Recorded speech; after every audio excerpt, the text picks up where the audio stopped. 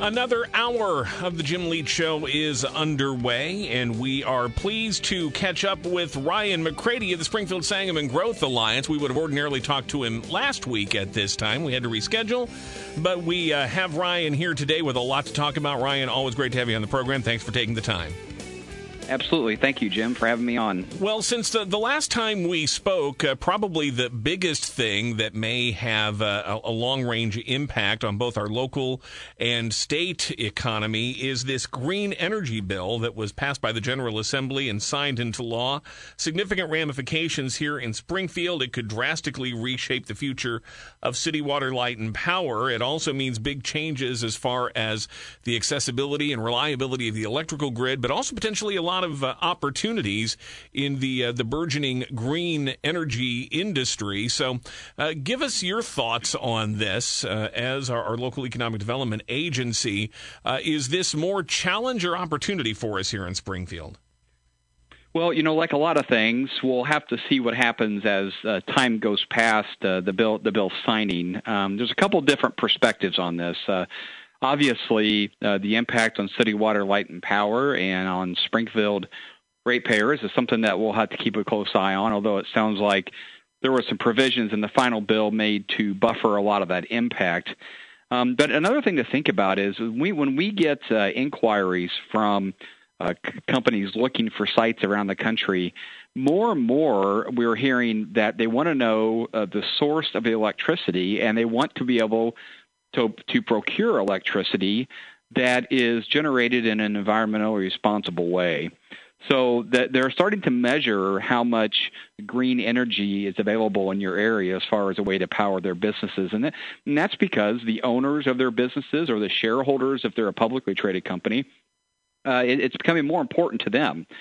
So as Illinois moves forward with that, we'll have to keep an eye on it. Now, the bottom line is, one of the key advantages to locating a business in Illinois is our low industrial electric and natural gas prices. So we'll have to remain hopeful that we can achieve this move towards green energy and still keep our prices competitively so it doesn't hurt us on attraction and retention of business. One of the things that CWLP has expressed concern about with this is they say it will impact the reliability of the electric grid. When we can't necessarily meet all of our own electric needs by burning coal here, we can replace some of that through alternate sources, but we may have to rely more on buying outside power, and then you've got to make sure the grid can withstand the demand for that. Is that creating any concerns, any waves of worry out there as businesses are thinking about long-range relocation here in our area? Are they looking that far ahead and saying, will you have the power I need when I need it? Mm-hmm. Well, it is an important factor for businesses to they want to make sure when they make an investment, they're investing for 40 years. If someone's to build a enormous factory here, they would want to run that factory probably for 40 years. So they're going to want to make sure that they have reliable power, reliable water, reliable sanitary sewer over that time period. So it is something that they measure. Now, the legislation also talked about the regional power organization. So we're part of the MISO region here in Springfield in our area. But making sure that the regional power organizations are measuring that to make sure that we have the appropriate baseload capacity too. That's something that's a key function of that RPO. They'll be keeping an eye on that. And, as time goes by, you're going to see, additional investments in the area in green energy and new technology to hopefully help to use more of that for baseload capacity, because that's always the concern. What happens when the wind's not blowing, the sun's not out, and we need electricity? So we have to still maintain that baseload capacity. I know in your business, one of the things you're always trying to do is to get ahead of the next big trend, the next big wave. What kind of opportunities does it provide with Illinois now saying we want to be, fully renewable, get away from carbon for our energy needs? Is there an opportunity to bring in companies that will specialize in solar or wind or whatever the next renewable source might be, since we're centrally located here in the middle of the state? Does that provide an opportunity, and is that an opportunity that you're already seeing some play out in some way? We are starting to get, you're starting to see a number of maybe battery manufacturers looking at the Midwest, including Illinois. We're starting to hear about some of those opportunities, responding to them whenever we can. So the battery storage, I think, is going to be a big one that you're going to see coming forward. Now, as far as actual green energy developments, there's a couple projects being considered in Sangamon County, one near Chatham, one down near in southwestern Sangamon County. Both of those projects will be significant solar developments that you're starting to see. Those are big dollar investments.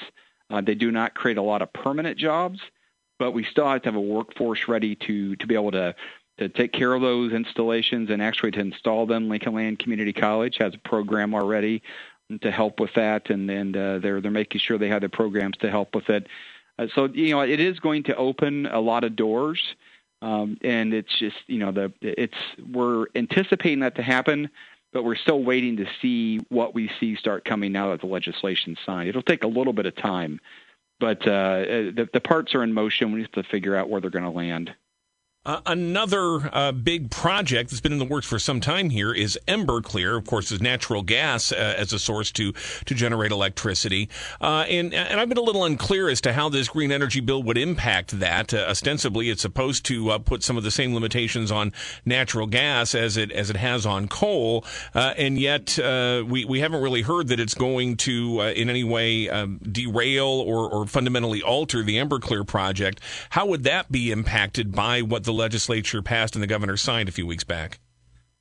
Well, the Emberclear project is actually complementary to this new energy bill legislation. So the developers of Emberclear didn't have any concerns about the energy bill legislation. And the reason is because even though this will be a natural gas-fired power plant when it's constructed, it needs sometime near or right after 2035, the turbines that they use to power that facility will be able to burn hydrogen. So I believe the energy bill requirement was no fossil fuels or no carbon emissions 2045 or later, and their project is slated to start burning hydrogen before that time. Now, another opportunity for our region will be generating and being able to develop a hydrogen supply, which I'm not the scientist to tell you how that works, but those things are being looked at. And so even the U.S. Department of Energy is looking into developing hubs where hydrogen can be supplied to help support these green energy initiatives. But that Emberclear development will be 1,100 megawatts of baseload capacity. So this concern we have about losing baseload capacity can very well be some of that can be allayed by having Emberclear up and running. And the developers of Emberclear are still moving full speed ahead, working with the EPA to get their air permits, and they were monitoring the legislation, but the legislation does not slow down or impact that project at all. In fact, it actually probably helps it some. And so what's the timeline, the hoped-for timeline to actually have that plant operational and functioning? So the Illinois EPA is finishing up a review of a draft air permit. We hope that'll get released soon. And so then that would allow some construction to start probably in the next 12 months after that. But actually, once that draft air permit's released, you're likely to see some work going on at this site, start preparing to develop the connections to the main transmission lines and things like that. So it's not, once that draft air permit gets released, you'll see a lot more activity there. But they're still full speed ahead. Talking with Ryan McCrady of the Springfield Sangamon Growth Alliance. And Ryan, I know another big issue that has impacted businesses all across our community is the need for workers and sometimes the difficulty in finding them. And you and the Springfield Sangamon Growth Alliance have been working to bridge that gap and try to bring jobs and job seekers together. Tell me about those efforts. So we've added some new tools to our website. If you go to thriveandspi.org/work, we have a number of new tools on our website. First, we have a list updated every month. We received this from the Illinois Department of Employment Security of all the open and advertised job positions in our metropolitan area. So the Springfield MSA, which is basically Sangamon and Menard counties. We have that list out there now. It's a spreadsheet. You can search by company name or job title. But you might be surprised. Right now, there's over 7,000 open jobs just in the Springfield metropolitan area. It's a significant amount of jobs that are out there, and that there are jobs at all levels of organizations, too. So if you're looking for a job, maybe looking for a new career opportunity, check out that part of the website. It's going to be a really, really good tool job seekers going forward.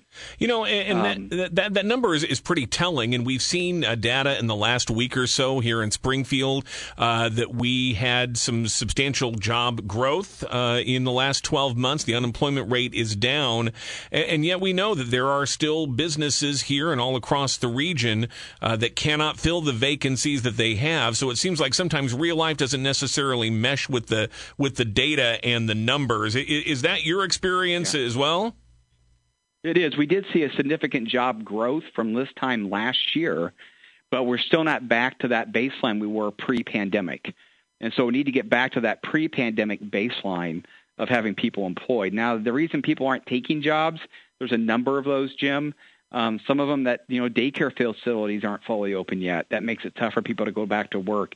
I think once you see some September statistics about when the kids and the students went back to school, that made more parents available to work. I think you're going to see that number continuing to go up.